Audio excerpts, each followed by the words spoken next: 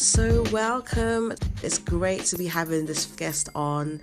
And do check us out every week. Every Wednesday, we'll be releasing new episodes of women, just everyday women, just like me and you, hearing their stories, hearing their journey, and just having real conversations. So please check us out every week from 8 p.m.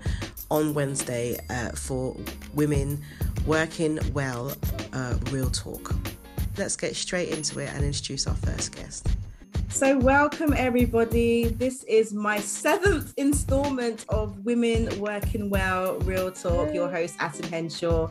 It's just so wonderful to have so many amazing women on the call these last few weeks. So it's just been fantastic. And yet it's our 7th week and we do have an amazing woman that is joining us. Her name is Stephanie Solomon. Welcome, Stephanie. Hey, how are you? How are you? I'm good, girl. I'm good. Good. It's great to have you on the show. So she'll just get straight into it. So I'm asking all my guests, my wonderful women, the question: how many hats would you say that you wear as a woman? I feel like I've always worn many hats. I don't even count them, but I wear so many. But where to begin? Obviously, first and foremost, I am somebody's daughter. So I came into this world as someone's daughter. I became immediately someone's sister, someone's niece, someone's grandchild, eventually someone's auntie, someone's cousin, I'm someone's friend, I'm someone's godmother, I'm someone's manager, I'm someone's mentor. I belong to someone else, I'm someone's partner. I'll soon be someone's wife, someone's mother, but so many hats. But I think my most important hat is that I'm someone's daughter. I'm someone's daughter. Thank you. I think I counted 12 hats there, Stephanie. That's a lot of hats. How are you just maneuvering between all those 12 hats? That is a good question. A lot of rebalancing, a lot of changing plates. These plates are spinning, a lot of changing plates. But yeah, a lot of rebalancing has gone on over the years. Oh, great. Well, I'm sure our listeners are dying to know more about you. So do tell us a bit about yourself, what you do, how long you've been doing it, and what are the things you love about what you do. So what do I do? I would describe myself work-wise as a policy professional. So I'm a senior policy advisor. I work in government. I work for a specific department called the Home Office. And I've been advising government and its department on crime policy, policing policy, and policy that relates to laws and implementation of laws. Currently today, what do?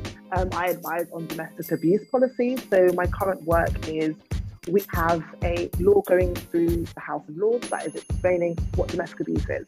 And my job is to put together guidance that will help people understand what domestic abuse is and isn't. And to me, that's quite important because over the years, the conversation about abuse has really developed from people thinking that abuse is all about physical scars, punching, slapping, kicking, and, homicide, death. But actually, one of the things that I've learned over my short time in domestic abuse policy making is that domestic abuse, someone said to me, a doctor, actually an A&E doctor said to me, it's not about violence, it's not about injury, it's about harm.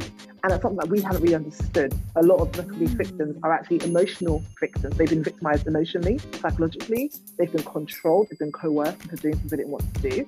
They've been abused in different ways without oftentimes injury. So we look for the manifestation physically of something that's going on beneath the surface. But that's what I do day to day. I've been doing policy for I think it's my 2nd year now.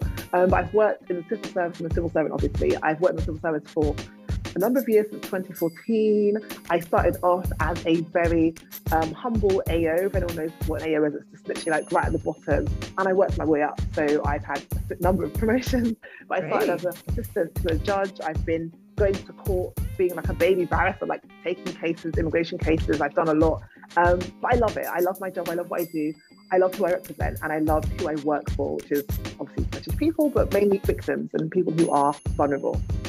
Oh, great. Thanks for sharing that. So you just ended how to say that you love your job. So what are the things that you love about your role? There's so many things. I think for my role today, what I love about it obviously is I'm in an area that I'm passionate about. I've always been interested in the law and how law is made, how the law affects people, whether it wants to or it doesn't want to, directly or indirectly. I have a background in law, so I had a law degree and a law master's, and I specialise in criminal law. So I was working and writing about sexual abuse, hate crimes. My specialty was writing about how the police treat Black men in their custody. So police custody in relation to Black people has always been something that's been very interesting to me.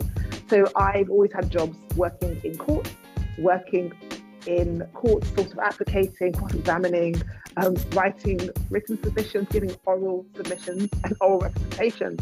And I finally moved into policy as a response to Windrush, because what I love about my job is that I'm able to make a difference to the community. I have for so long been on the back foot, so I've been the one sort of reacting to policy in court, obviously always in court, reacting to policy that's written for me and for people. But I want to be the person making, creating, shaping, advising that policy. So now I get to create that, and it's beautiful. I love my job because I'm able to bring my voice, my experience, my lived experience, my expertise, my education, my personality to my work. And that's what I love. And I think the best thing about what I do is that it's so easy to see the difference that my day-to-day makes. Just an example is that I helped co-author or co-publish a report into how employers can support victims of domestic abuse at work.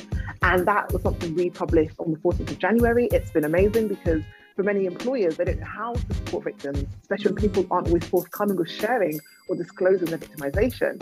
But we wrote a really short report just explaining what victims need, what they require in terms of flexible working arrangements, in terms of just having a space to talk about their victimization, little change that employers can make without being experts, obviously, that would make a victim comfortable and also feel safe, because for many people, work is a place of refuge. And when you're working from home, there's still ways that we can help workers feel safe to disclose their harm and their trauma. So that's something that makes me feel proud to do what I do and makes me feel proud every day.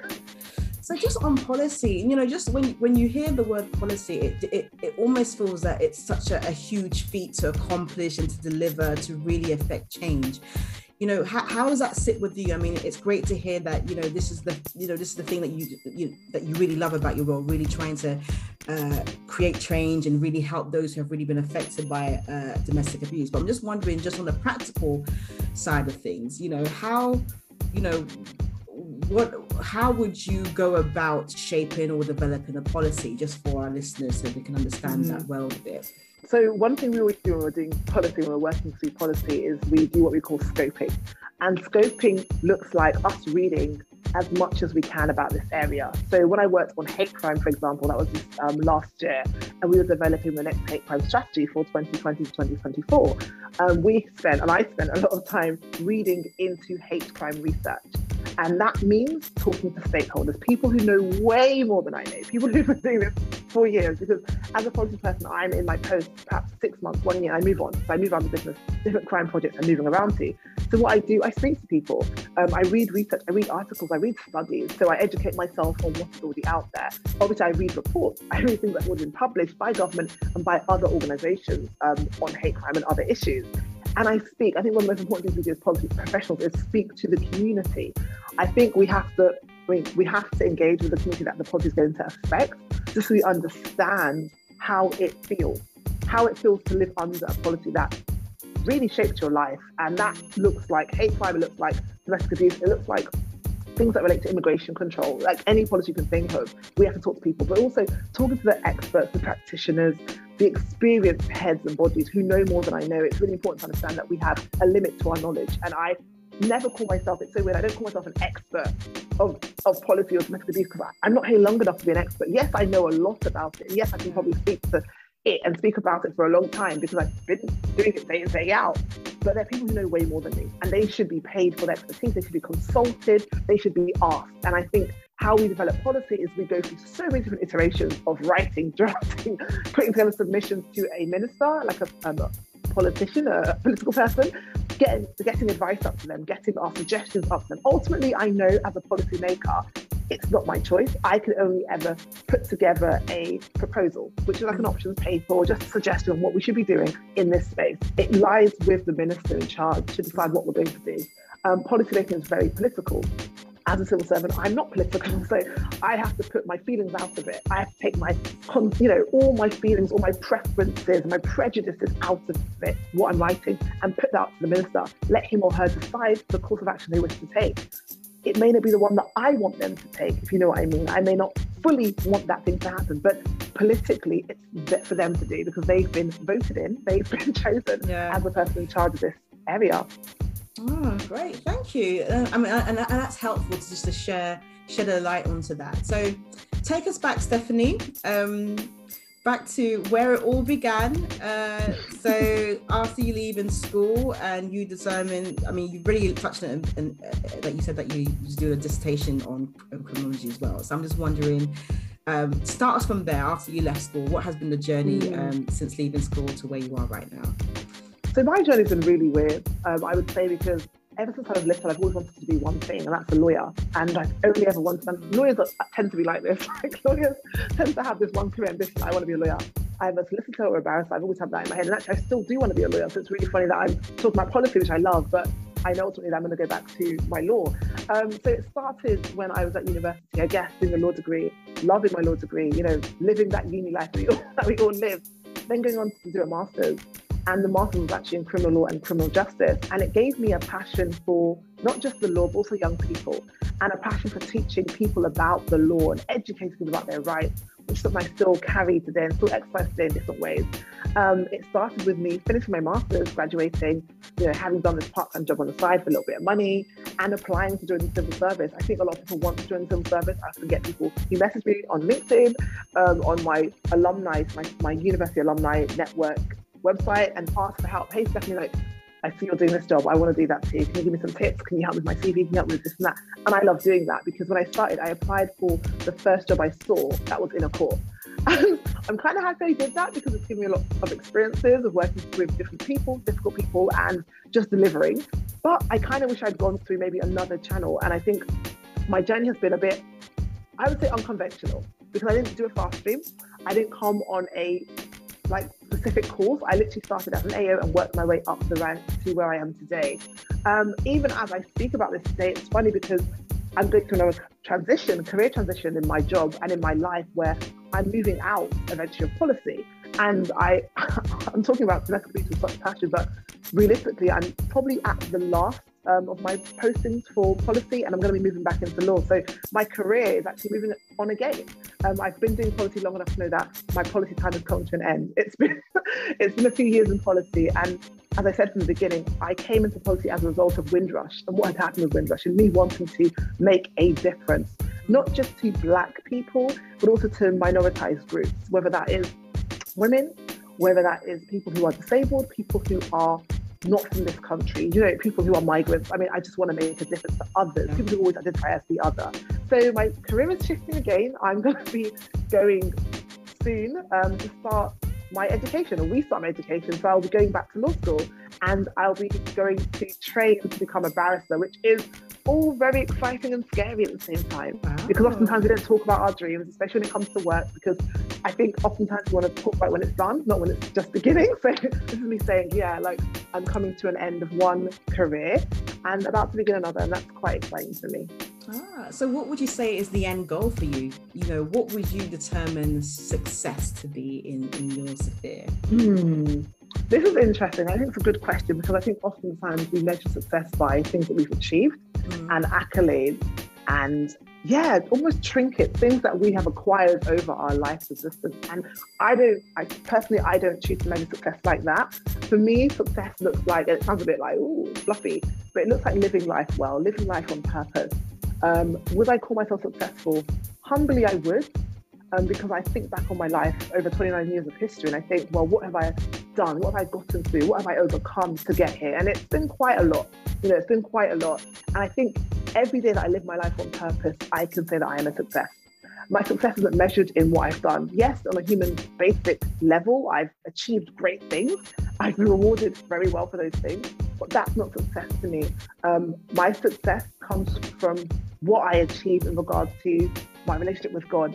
And that gets a bit different, because that's measured personally. You know, I call myself a child of God. I'm a Christian. I believe in God. So I'm a child of God. I believe that I'm loved unconditionally by God. But I also believe that my identity doesn't lie in my achievements. My identity lies in what God says about me. So I rest, and I choose to think about and rest in God's love. And I choose to not strive or not fight for other people's approval. So that question of success for me is, again, unconventional. My success isn't what I've done, it's what I am doing. And it's actually what I'm getting to and what I'm overcoming every day. That's success to me. Oh, So what does the end goal look like? You said that you're going to be embarking on this career to become a barrister. So would you say that's the end goal? You really want to be in the court, in the law system, really helping those who are seeking for justice? Yes, definitely I do. But I think the ultimate end goal is even bigger than that, because ultimately the end goal, I want to improve people's lives. I want people to become more aware of the law and more aware of their rights in relation to the law. That goes beyond being a barrister, because I can be a barrister and do that, but I'm also, I started talking to people about the law and teaching the law. So I have this thing called Law Lessons for Life, where I teach young people about criminal justice issues and basically make the law accessible. And part of that is talking to them about crime and talking to them about how crime relates to them and how they're viewed, the age of criminal responsibility, the age at which you can be sentenced and put in prison, things like that. Different legal issues that relate to young people. So I had a workshop a few weeks ago where I was talking to young black girls actually, about stop and search and what to do, what to say if you were ever arrested or if you were ever stopped by a police officer, and what this thing called joint enterprise looks like, and other issues that relate to being a young black person in London who may have to deal with the law or a police officer on a interesting summer day like this. The end goal for me is educating people. The end goal for me is improving someone's life through education. And again, it goes back to making a difference and adding value. I think my end goal, to answer the question, what it look like is being a blessing to people who look like me and those who don't. It may be done through the law, it may be done through education, it may be done through other means, but ultimately it's adding value through education. Oh, great. Thank you for that. And what would you say to those people who are looking to get into the civil service, looking to become a barrister? What top tips would you share with them?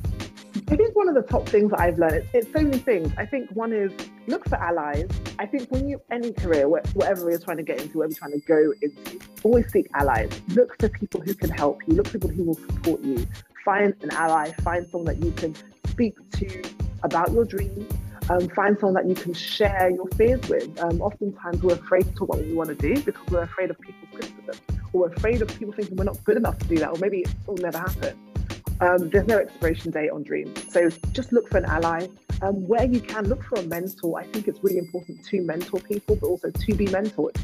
I'm currently a mentor to people, both professionally through the Social Mobility Foundation, because I'm really passionate about people rising through the ranks, and obviously just achievement and raising up aspirations amongst people who come from difficult, hard backgrounds. But I'm also a mentor on a personal level to a young guy and a young girl who are just going through life. So I think look for a mentor, someone that can speak into your life and help guide you through life. Look for someone to mentor. I believe that we all should have mentors, but we can all deposit something in someone else's life. I also think we should use our voices better. Oftentimes we go into spaces where we're the only one of our kind in that space and we're afraid. We feel shy. We feel somehow as if we don't fit in. And I always say, don't reduce your voice, use it. I thank God for the spaces that I inhabit because I'm able to use my voice in a way that is different. I like to challenge things. I like to disrupt things sometimes. I like to bring different ideas, and I like to question why we do things. And that's just the way I use my voice. Always with a smile, obviously, always nicely. But I think use your voice, understand the power of your voice. Something else I would say in terms of tips getting into any industry, but especially the legal industry,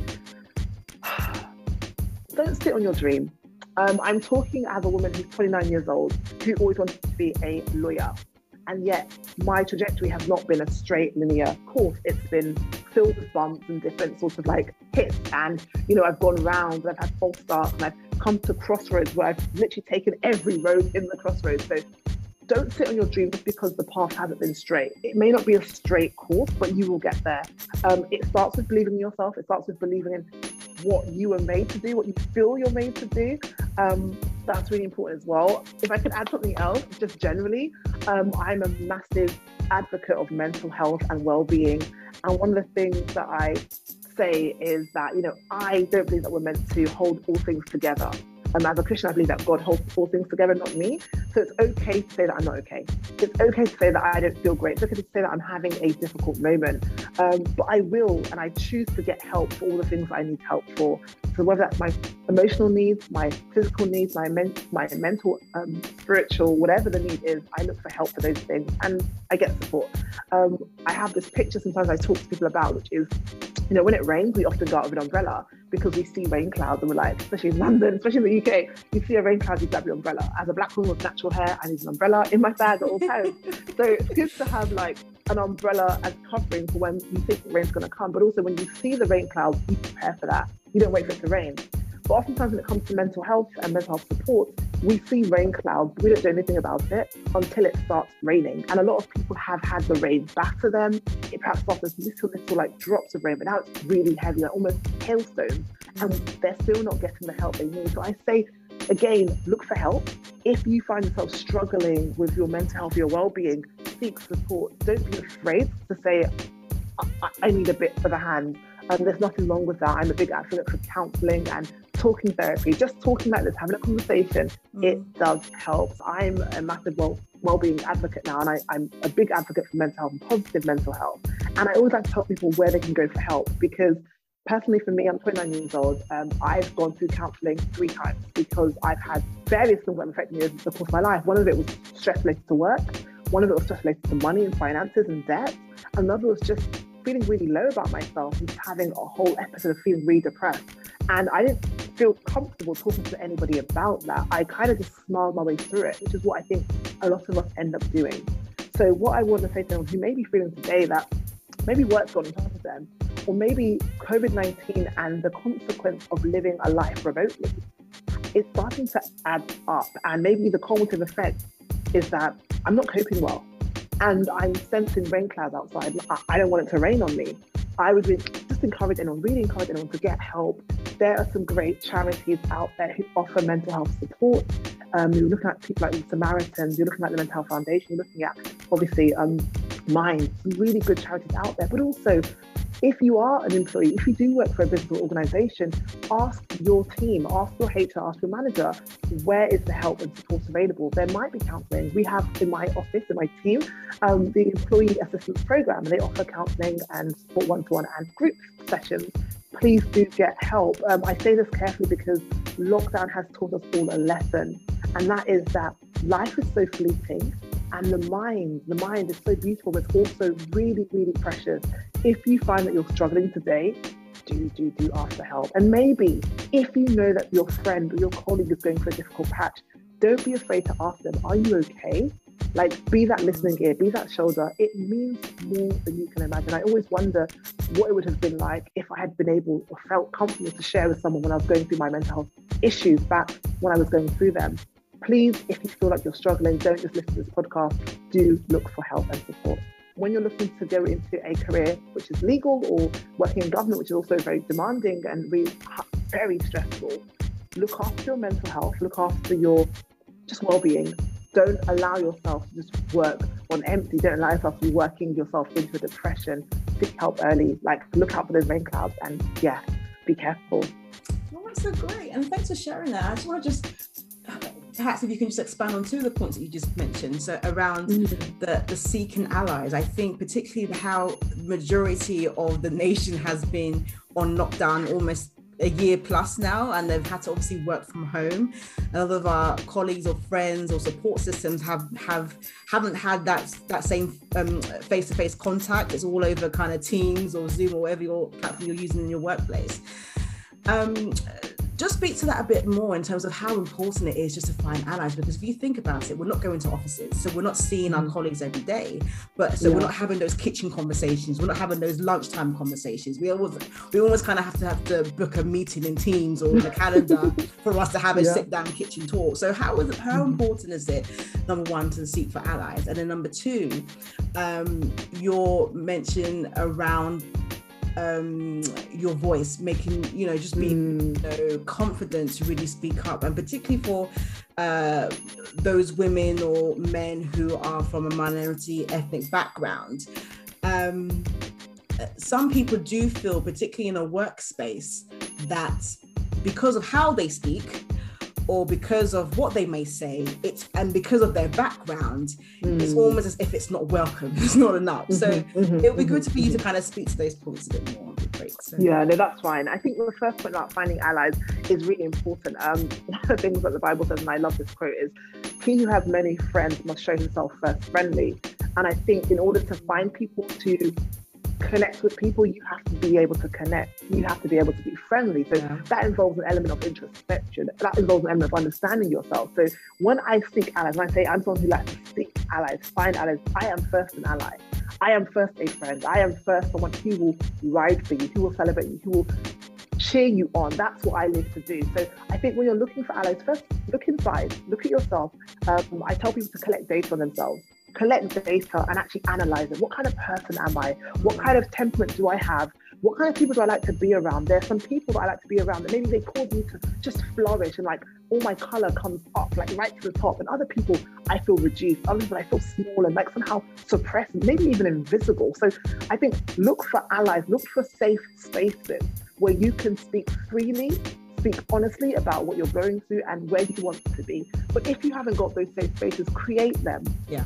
I have a job that is so high pressure, so demanding, so intense because I literally have, and I've always had working in government, whether it's going to court, whether it's writing policy, people's lives I feel are right here in my hands because I feel like everything has such great weight and ramifications so beyond my own mind's comprehension. So I make sure that when I'm not working, I do what I love. And that looks, like I said, the legal workshops. It looks like having a Bible study for like young women. That's a safe space for me and those women to talk about womanhood and identity issues. It looks like talking about hair care and natural hair. It looks like talking about writing about relationships. I think this is great. I think you've hit it on the nail because not everybody has those spaces, but guess what? We can create those. And I think that's the biggest takeaway that I want our listeners to go away. We can create stuff. So if we're not getting what we need, seek those people out, seek that community out and create what you need to have your safe environment, to have your environment where you can blossom and bloom, because this is your life, guess what? And you have the ability to do that. So that's great. I really, really love that. Can I add one more thing to this about finding allies and like looking for allies? First, becoming an ally, like you said, but also understanding lockdown and being in a pandemic has taught me one thing. This can whilst everyone is baking banana bread and like doing home workouts, that is all good and dandy. I'm not knocking it. I mean, I like banana bread too. I like cake. But this lockdown has served me as a reset. It's caused me to think about my life, and I have thought about what I love doing and what I want to be doing. I've never done a job that I have hated. I've always loved my work because I find something to enjoy in work. However, I now want to be doing more meaningful work that I find more pleasure in, and that's why I'm taking Cold Career Change. But I think for those who are looking for allies, perhaps during the lockdown, you found that there aren't enough people around you who actually are supporting you and lifting you up. I would encourage anyone who feels like that to firstly look for those spaces, look for the groups where you can be your true self without fear, without favor, without any kind of mystique. But also, if you can't find that space, create it. And I say that because I have created and I continue to create spaces for people who look like me and don't look like me, people who feel like me and don't feel like me. And if you haven't got the space today, make it. Create the community that you want. Just live like that. Great. Love it. Love it. And just speak a little bit about using your voice. Yes. About using your voice. This is an interesting one for me because, like I said, I think earlier, I find being a young Black woman, I'm often the only young Black woman that I see. So I'm very accustomed to using my voice. I'm very accustomed to having to speak up. And that thing you said about feeling like somehow your voice hasn't got power or weight. Oh, yes, it does. I grew up when I was working, my first job was working for a judge, a middle-aged, middle-class white man. And we became the best of friends over the course of a year and a half because I was his assistant. And every day was spent with this white man, with his colleagues who were also white men. And it would have been really hard, except I was confident in what I was bringing to the table. Using your voice means understand the power of your voice, also understand what you're bringing. The fact that you have a difference in you is good. It's not a negative. I think sometimes our narrative is that, oh, my difference is bad, but actually my difference is really good. So I think we should tell our stories better. Using your voice means understand that you can speak without having to be critical, without having to be inflammatory, without having to be disrespectful. You can bring rationale, you can bring what I call flavor into a conversation by getting other people to understand where you're coming from. I think using your voice looks like, firstly, understand the power of your voice. Firstly, understand that you have influence, no matter how small you may see it. And actually knowing that when we come into spaces like where I work, where everyone is of a certain place, we all have masters, we all have gone to certain universities, and we all have been, we've had this kind of similar experience. And maybe I don't, because I've lived here and I've gone to this school and I've not gone to that place and blah, blah, blah, blah. I know that my experience of difference is useful because it relates to what other people in the real world have gone through. So using your voice means don't dull yourself. Don't try to, I say, sometimes assimilate too much. Be real. I talk about bringing flavor to life and bringing flavor to work, because I feel like, if we don't bring our true selves to our workplaces, then our work will suffer because of it. If we don't bring our true selves to our workplaces, then our work will suffer because of it. In some spaces, you're the only black or brown face, you're the only woman, you're the only young person there, you're the only other person there. And that's a beautiful thing, because trust me, people need to see your face there so that they can also go and work there. They can also go and live there. Using your voice means don't be afraid to say you don't disagree. Sometimes I'm the only voice of dissent in my team, in my group, in my area. And I love it because, again, it's never with disrespect, always done with respect and with intelligence, but we can disagree well and still get on. That's part of working as professionals. Yeah. Oh, fantastic. This is great nuggets, people. Great nugget.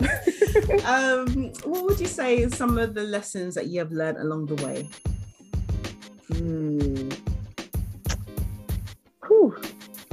So this is not necessarily about work. This is a personal lesson, but I think it's important for everyone, and it goes to so many different things, right? I told you I'm a policy person, but I'm also transitioning to a different career pathway.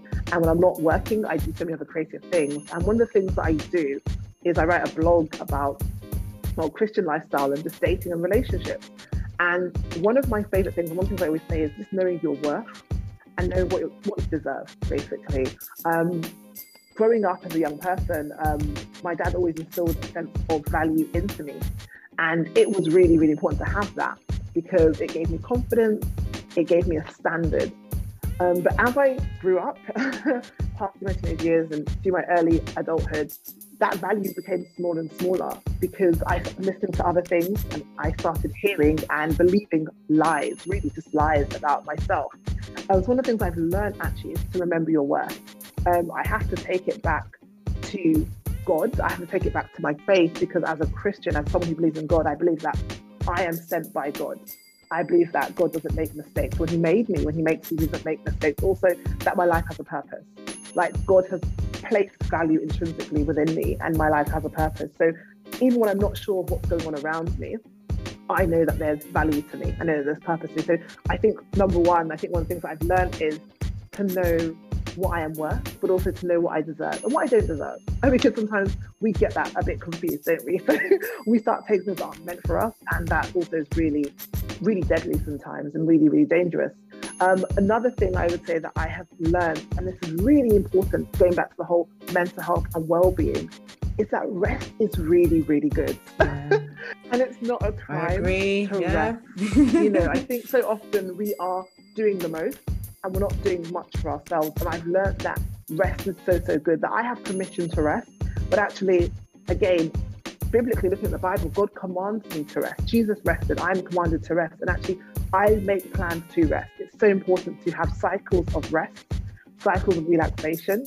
It's so important to have a day off during the week where you can just take everything off, unplug yourself out and just chill. This is why these people need to release this red country border and allow us people to go to Dubai and have a holiday. Listen, I can't even start with you. When I tell you holidays are booked, we have to go. In my mind, I see myself on a nice sandy beach, doing something very sweet, enjoying my good life. I would trust when I say I love to travel. So not having gone on a holiday last year has taken its toll. But even when it comes to resting, I love to go on retreats. I can't go on a retreat given the current climate, but I can still make and take time to retreat from the world, from other things. Rest is so, so crucial. That's what I've really, really learned. Oh, this is fantastic. And my final question is 20, 30, 50 years down the line, what would you like your legacy to be? That's a really good question. That's a really good question. I think I'm going to take it back to what I said originally, that I am someone's daughter. And in my family, we have home names for each other. So my name's Stephanie Solomon. My parents call me Blessing. That's my name at home. I have a dad because you're a blessing. I think my legacy has to be that I am a blessing. And she was, when they write it on my tombstone, I want them to say about me, she was a blessing, whether it was to her work in the civil service, whether it was in court to those that she represented, whether it was to single women, single men, whether it was to young women, whether it was in her church, whether it was to her husband and her children. She was a blessing. This is great. Thank you so much, Stephanie. It's just been so wonderful to have you on the show. I just really feel that people will just be really encouraged and blessed by what you've shared today. So thank you so much. Thank you. Thank you. It's been so beautiful. Thank you, Atta. It's been wonderful. And yeah, I love these conversations. They've been so rich. I've learned so much from your previous guests. So I also hope people learn from me too. Great. Thank you again. We'll speak soon. Take care. You're welcome. See you later. Bye. And for those who would like to get in touch with us, please do reach out to us. We're currently on Instagram and Facebook. Our Instagram handle is at www.realtalk, and our Facebook handle is Women Working Well. So do search us. We'd love to hear from you. Do comment, like, share again to your networks. We do want to hear from you. So until next time, this is your host, Atten Henshaw, and we're signing out from Women Working Well. Have a great rest of the week. Take care.